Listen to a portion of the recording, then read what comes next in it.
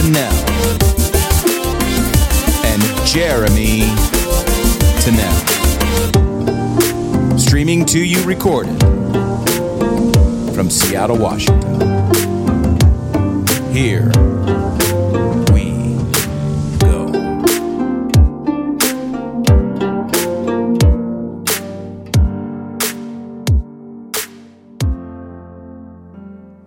Welcome to the Plowline podcast. I'm your host, Jeremy Tennell, and today I'm not joined by my co-host, Gerry Tennell. We're doing something a little different.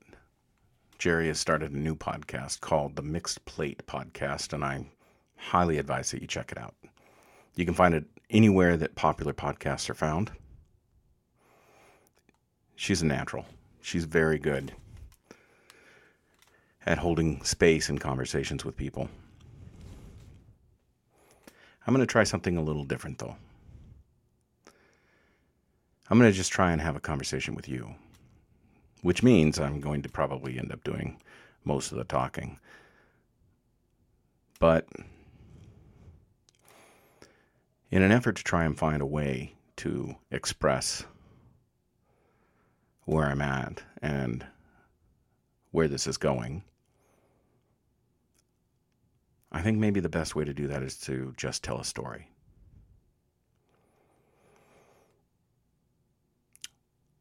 I think my first job was working for my father. He was a general contractor, and a good one. My brother and I started sweeping floors for him when we were about 13 years old. I was 13. He was 12. We weren't very good at it, but I think my father's entire desire and point was simply for us to learn how to work. That continued, and responsibilities got larger every summer. Winter break, spring break. We'd make a little bit of cash, have the opportunity to spend that cash where we wanted. When I graduated high school, I started community college. My parents really didn't have any intention of sending me to college. I remember coming back to high school the summer after my junior year and listening to all the stories of my friends that had traveled to go visit campuses and investigate different colleges as they started that process for themselves. And I just immediately had this sense of, oh shit, like I was behind the eight ball. See, in my mind, I was always going to go to college. I don't know why. Nobody in my family had ever graduated from university or community college for that matter. But I always knew that I was going to go to college. By the time my senior year rolled around, and my friends were talking about the SAT and putting in the applications for the schools that they wanted to see if they could get into, I had investigated no campuses, and I really hadn't even talked to my parents about it. I signed up for the SATs, and I did no prep. I wouldn't have known what to do anyways. As you can probably imagine, I didn't do well. It's not like I was some sort of academic genius in hiding. However, I was still determined I was going to go. So, I went to the counselor's office and sat down and started in on a conversation with him about 3/4 of the way through my senior year. I think the word I'm searching for is mocked me. He mocked me. I was late to my application and clearly had not done any of the preparation. And he recommended a technical college or even the local community college. In the brochure rack outside of his door were the college applications in trifold full-color brochure. I grabbed two, Western Washington University and WSU. And I took them home and I began to work on them by myself. I quickly ran into a problem. I didn't know what FAFSA meant, and I certainly didn't have the financial paperwork in order to be able to turn in what was required. So, on what was probably 7 p.m. on a Tuesday evening, I walked downstairs into the living room where my parents were watching television. I handed my dad the half-filled out application, and I asked them both if they would help me submit the paperwork so that I could go to college. I was mocked once again. They both told me that I wasn't going to school, and I most certainly wasn't going to take advantage of any welfare programs in order to get to it. Welfare programs.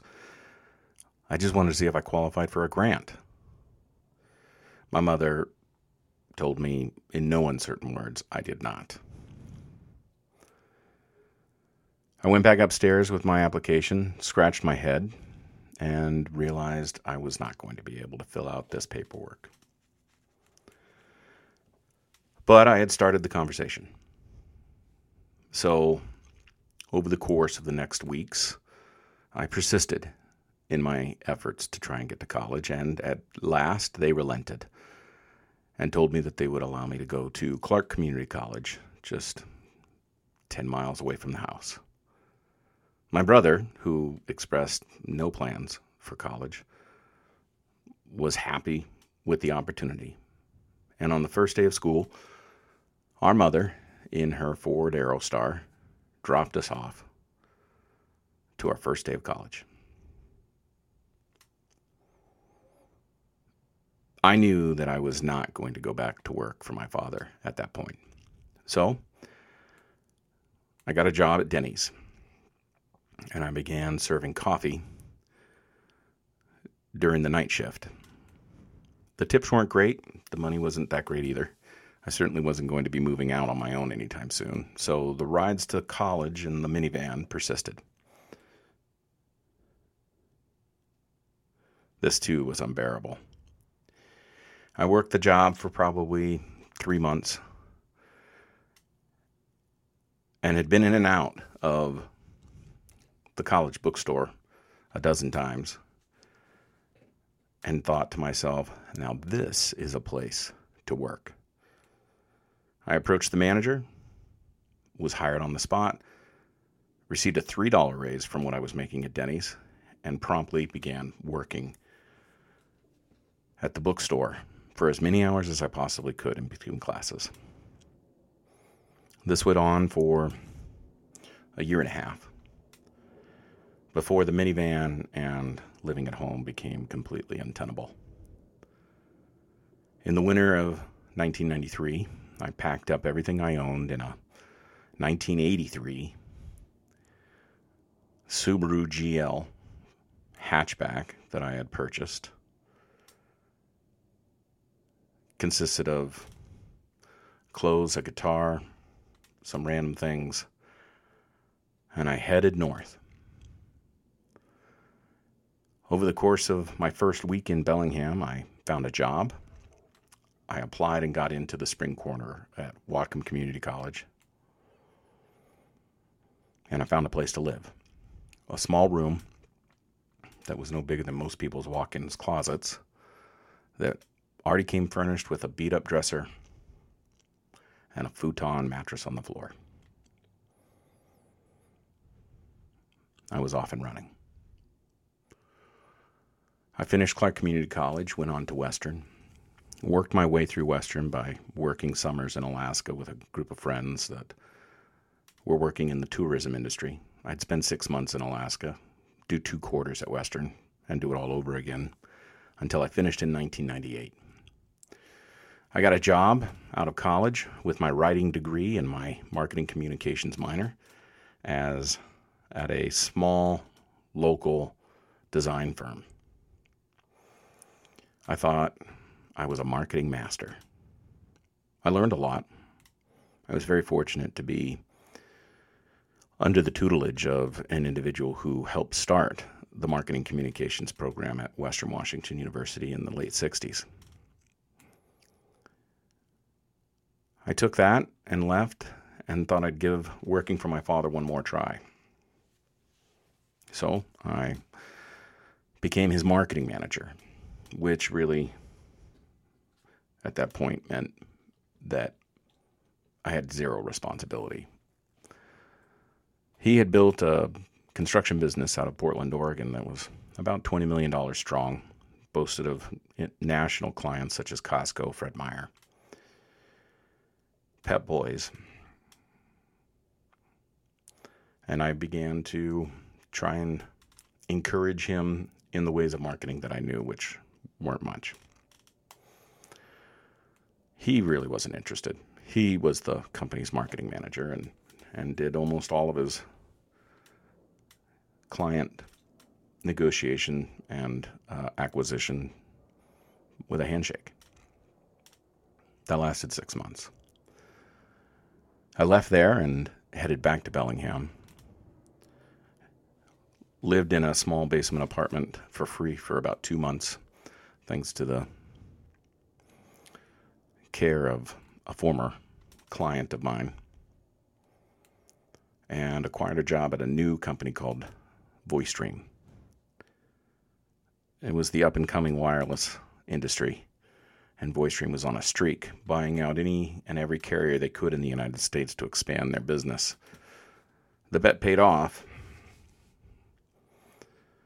By the time they were bought by T-Mobile, Deutsche Telekom, they were the largest wireless provider in the United States. They're now the largest wireless provider in the world with their relationships with Deutsche Telekom. I worked there for almost 3.5 years. I did well. I went from call center rep to team supervisor to technical support supervisor to call center manager, when finally I was given the responsibility to build from scratch the corporate customer care department.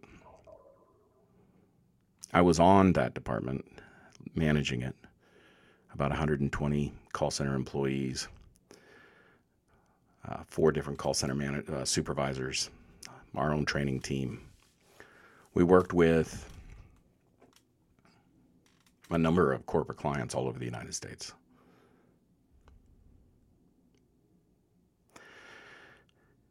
I was in there at call center managing that group the day that the planes hit the towers on September 11th, 2001. We were on the phone with individuals who had corporate lines inside those towers when they went down. Some of those lines were still active under the rubble. It was a difficult day for all of us.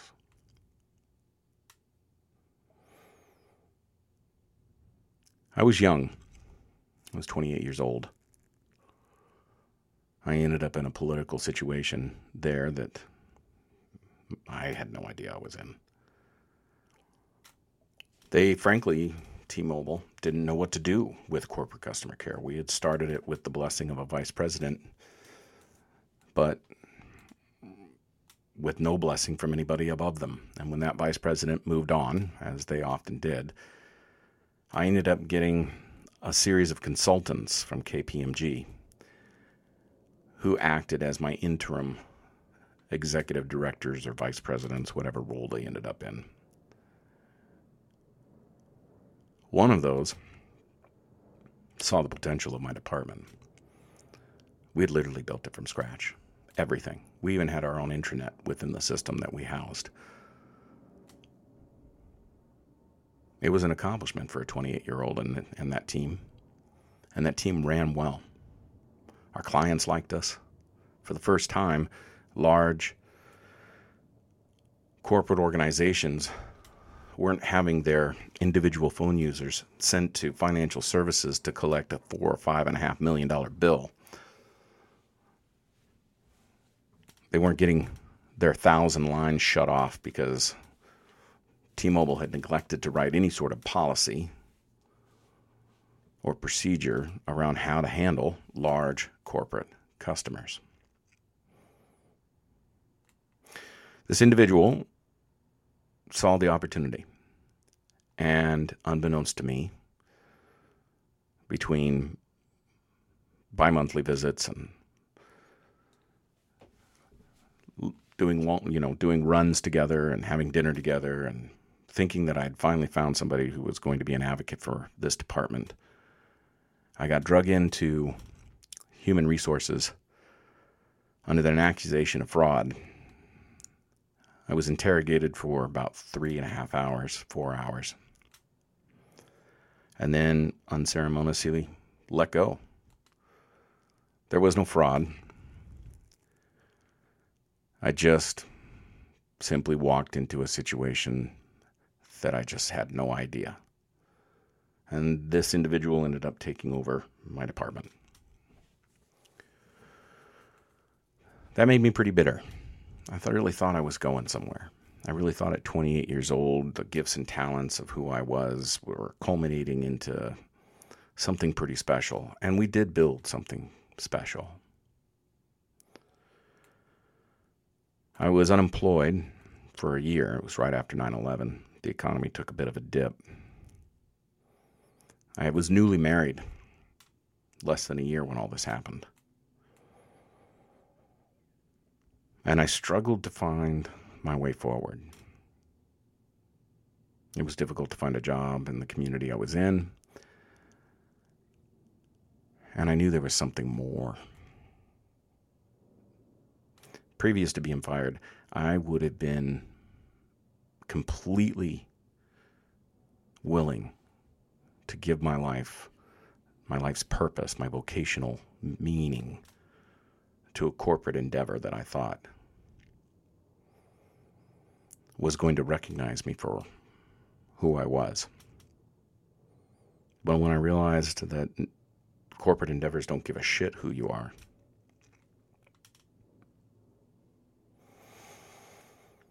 I've just fell into a hole. Somewhere around, so that was April of 2002.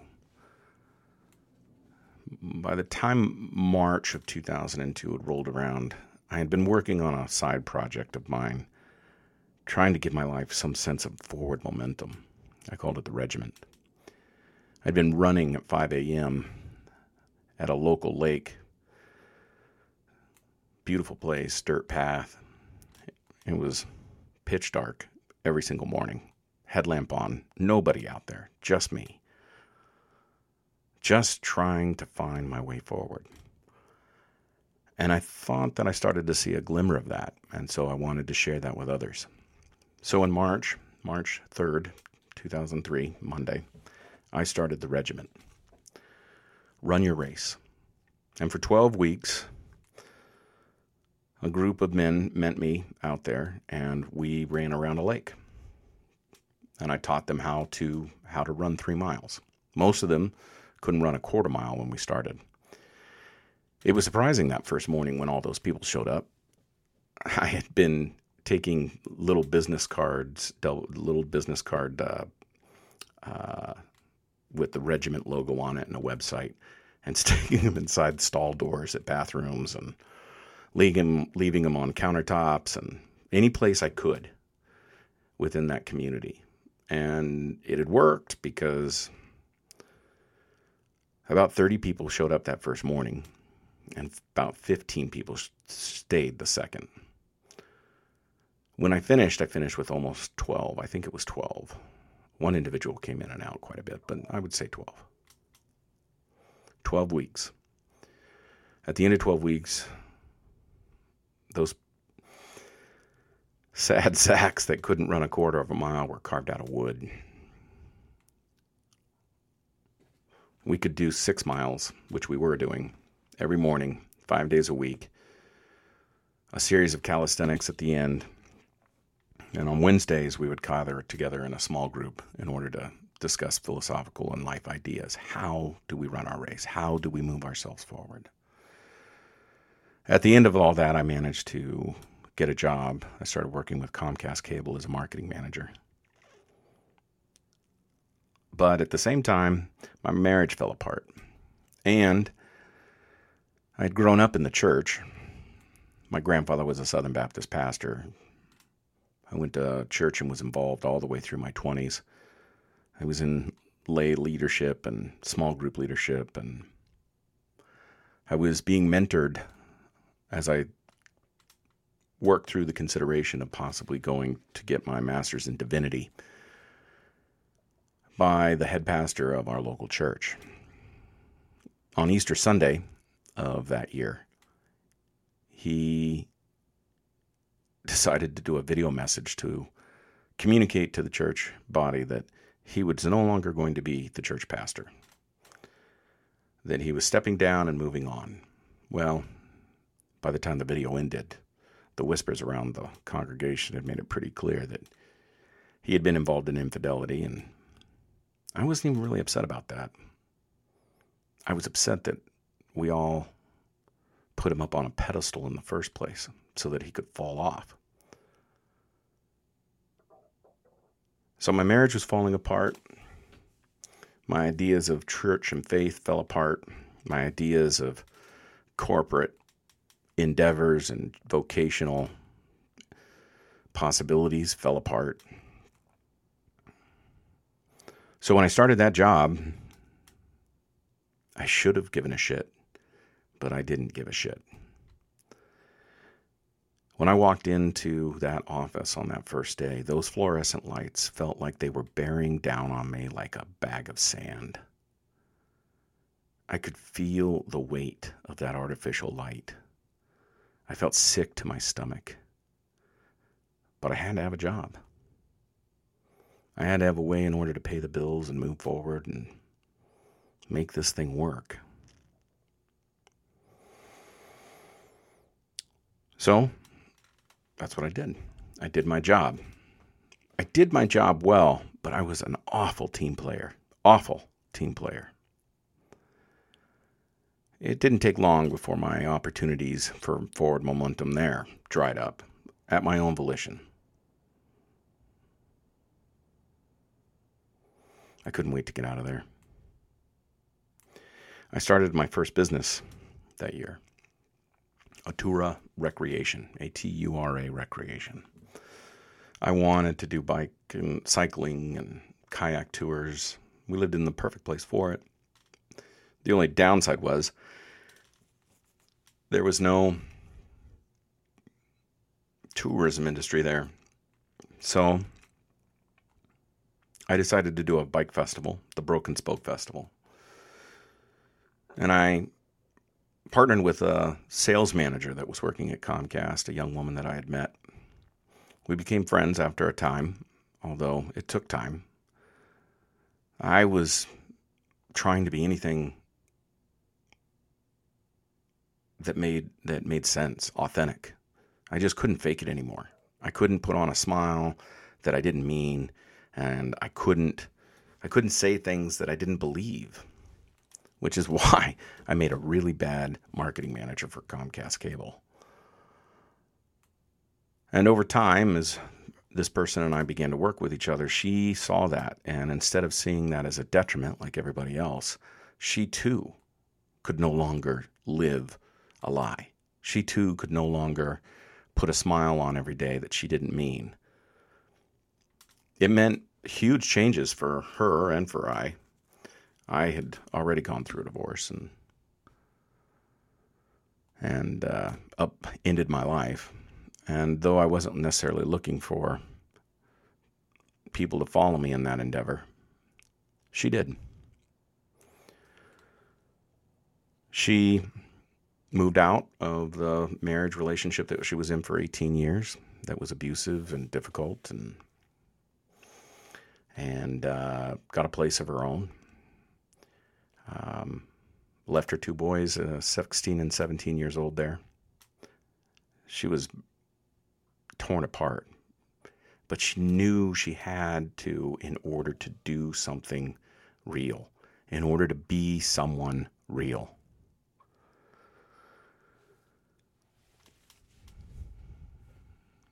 Our friendship continued to grow. And another friend of mine who ended up being on the same path joined us in that endeavor. And the three of us pushed each other towards that authenticity as best we could as we tried to navigate our lives and pay our bills and move forward. Over time, you end up in the day-to-day, and it's difficult to stay on your path. It had been some time since I had seen either one of my friends. My birthday came up, and they decided to throw a party for me, which was great. It was incredible. I had turned 31. And at the end of that, this person and I looked at each other, and I said to myself, this is somebody that I could spend more time with. And we began to date, and it was hell. It was awful. Because we were two people who were determined to not live lives that were full of shit. And when you get together with somebody else, even though you think you've worked on your shit, you find that there's all kinds of shit that you're bringing with you. So after breaking up and dating 24 times, and about a year into this relationship, we started counseling. There was no intention to get married. We weren't engaged. We weren't living with each other. But we started counseling. And so we did this for about 8 months, moved in with each other, continued counseling, got engaged, continued counseling. We got married in February of 2006, continued counseling. And for the first 5 years of our dating and marriage relationship, we counseled and dealt with this stuff. And then our counselor retired, and we were on our own. And we had gotten to a place where we thought maybe we could figure some stuff out. At the time, I was running a small business a franchise business for another owner. And it was 2007, 2008. January of 2008 rolls around, and the rumbles of potential financial crashes are beginning to just sort of peek out underneath the rug of our society.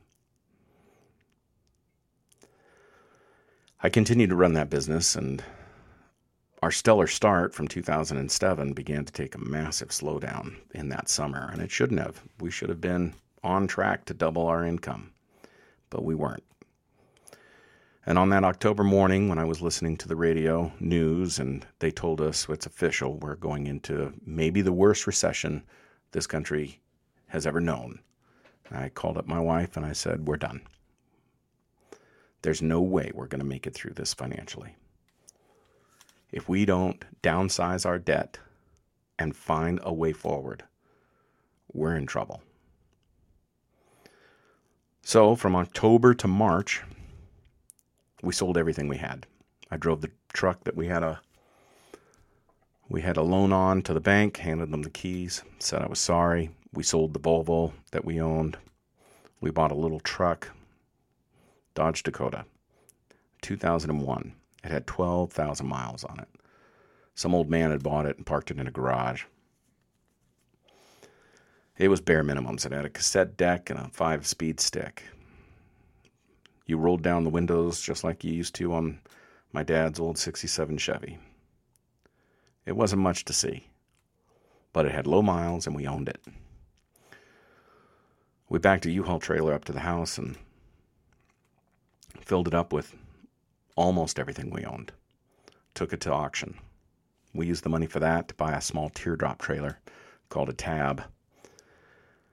And just as the wheels of the economy were beginning to come to a halt and the foreclosures were beginning to be seen for what they really were, we lit out on the road in March of 2009. And we stayed on the road for about 5 months. We thought we could ride out this recession. But we couldn't. We were in trouble. We blogged and we wrote and we met a bunch of people, and it was great. But we had a grandson, our first on the way, and there was just no way for us to stay out there. So we came back, not to the small town of Bellingham, but to the larger city of Seattle. Found ourselves for a month in the spare bedroom of some friends, sold our trailer. Both got jobs that we could, which ended up being retail. And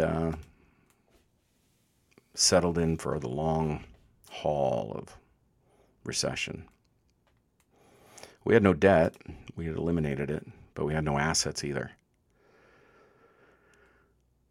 Gerry worked at Macy's, and I decided to follow through on a dream that I had always had, working in a bike and a ski shop. And I did, and I was great at it. I loved it. And frankly, if it wasn't for that job and that employer, we would have never made it, even though we were just literally bumping on the bottom constantly. The light for the fuel light never went off in that truck for almost 4 years. Never. We were putting in quarters and dimes in order to put some gas in there to drive the 4 miles from the condo we were renting to the mall we were both working at. I rode my bike most of the time because we didn't have the same schedule. Our grandson was born, and we began to invest in the lives of the people around us. The youngest son went through some hard times and ended up moving in with us. We just tried to make life work. After a number of years of this and a difficult spring, because the ski industry transitions into the bike industry, and there's not always a lot of hours during that time, I was desperate to find anything. It was 2013. My wife's cousin stopped by the house one day. They lived locally for a while. And he said, "You've got to come work with me. I am getting paid cash under the table. I'm making $700 for 3 days of work. It's where the foreclosure homes are beginning to get released by the banks. We're turning them. It's awesome." So I took him up on his offer. And indeed, what he said was happening. There was a general contractor who had ended up in a relationship with a hedge fund that was acquiring properties from the banks in large blocks. And he was turning them. And the way he was turning them, because he was getting dozens of houses at a time, was he was turning them with any sort of crew he could put together. And at that time, anybody that could swing a hammer, even if they were also smoking a crack pipe, was considered a subcontractor. So this guy was paying individuals to run crews, mostly of tweakers. Most of those individuals were tweakers themselves, and it was a mess. I worked 3 days. I got paid. I left. I told her cousin, "You find the guy that does this, the general contractor, and then you give me his phone number because we're going to do this on our own." A week later, I had that phone number, called him up, had my first project the next day. I started my own construction company and ended up partnering with an old high school friend. I ended up doing something for the next 7 years that I hated, and I did it out of pure desperation. I didn't make any more money. I built a construction company. At one point, I had 14 employees, vehicles. But, the money wasn't great. We were turning homes for these hedge funds that were buying them up faster than you could imagine. Many of them were converting them into rental homes, so I started a maintenance division. The maintenance division ended up being longer lasting than the construction division. And I ran that as long as I could until I just couldn't do it anymore. By that time, I had also gotten a master's degree during my time working at a bike and a ski shop. My wife had gotten a master's degree, the same one, whole systems design, from Antioch University, Seattle. My wife had finished she had started her doctoral work at the California Institute of Integral Studies. And we were moving down a path in that direction. So while I was holding the space for her to finish, she was diligently working to try and create something new for the two of us. It was excruciating. But her efforts paid off. She ended up acquiring a position as the director of equity for our school district, and all the work that she'd been putting into a dissertation, she began to apply into real world, into a major systemic institution, schools. I left my work when coronavirus hit in April. Been working diligently to try and find a path forward. I've been working diligently to try and write books and assist in her dissertation work, convert her work, The Evolution of Aloha, into a book, which we're in process right now. I kept trying to move things forward, and I've done it. I've managed to get some consulting work on the dismantling whiteness work that I've written on. We created a curriculum for whole systems leadership. We've created a curriculum for evolution of Aloha. We've moved forward. And yet, every day, as I sit in front of a computer trying to figure out how to push things forward between reconciling bank accounts with QuickBooks and trying to figure out how to get paid and trying to collect money and trying to write a chapter and trying to build a presentation, trying to create relationships, I feel like I'm buried. And I feel like I'm mired down. I don't feel like I'm getting anywhere. And yet we are getting somewhere. It's hard. It's difficult to try and propel yourself forward. And yes, there is existential dread in all of it. It doesn't matter if it's working a J.O.B. or if it's trying to propel something forward on your own. At the very least, at a J.O.B., you have other people that you're aligned with that existential dread with. They're either under you or co-workers next to you or bosses above you, but everybody feels the dread there, and you all get to feel it together. When you're on your own, you think that you're just standing still. Sometimes you are. But what's needed the most is encouragement. People to know that this story is worth listening to. That the effort to try and overcome that existential dread is worth the battle. That's what I'm saying to you now. We're going to try and make this happen. We have 2 companies, Co3 Consulting.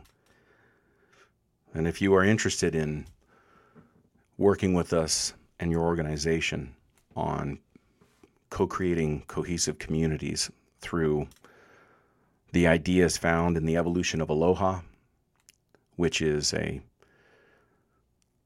way towards personal transformation of individuals to create collective change within organizations, call us.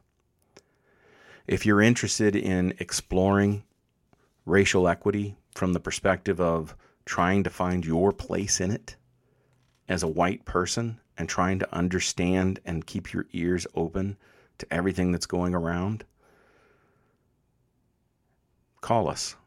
We can help you with our programs in dismantling whiteness.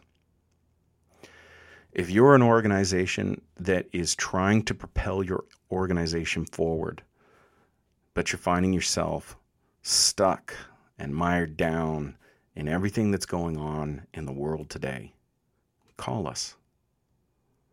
We can help you with our whole systems leadership and whole systems team. Our stuff is good. If you want to be a part of the work, but you've got a job because you've got a mortgage, you're raising kids, you got a car payment or two, you got things that you are obligated to, but you know there's a higher purpose, then find us at plowline.com. There you'll be able to find our projects, which is the Mixplate podcast, the Plowline podcast, the Evolution of Aloha book, the Dismantling Whiteness book, and all of our upcoming ventures. You'll also be able to become a member there. We're creating a co-op so that cooperatively we can work together to do this. Gerry and I might be the tip of the spear, but we can't do anything without you. Co3consulting.net and Plowline Consulting or plowline.com. Check us out. Thanks for listening. I hope you enjoyed the story. God bless.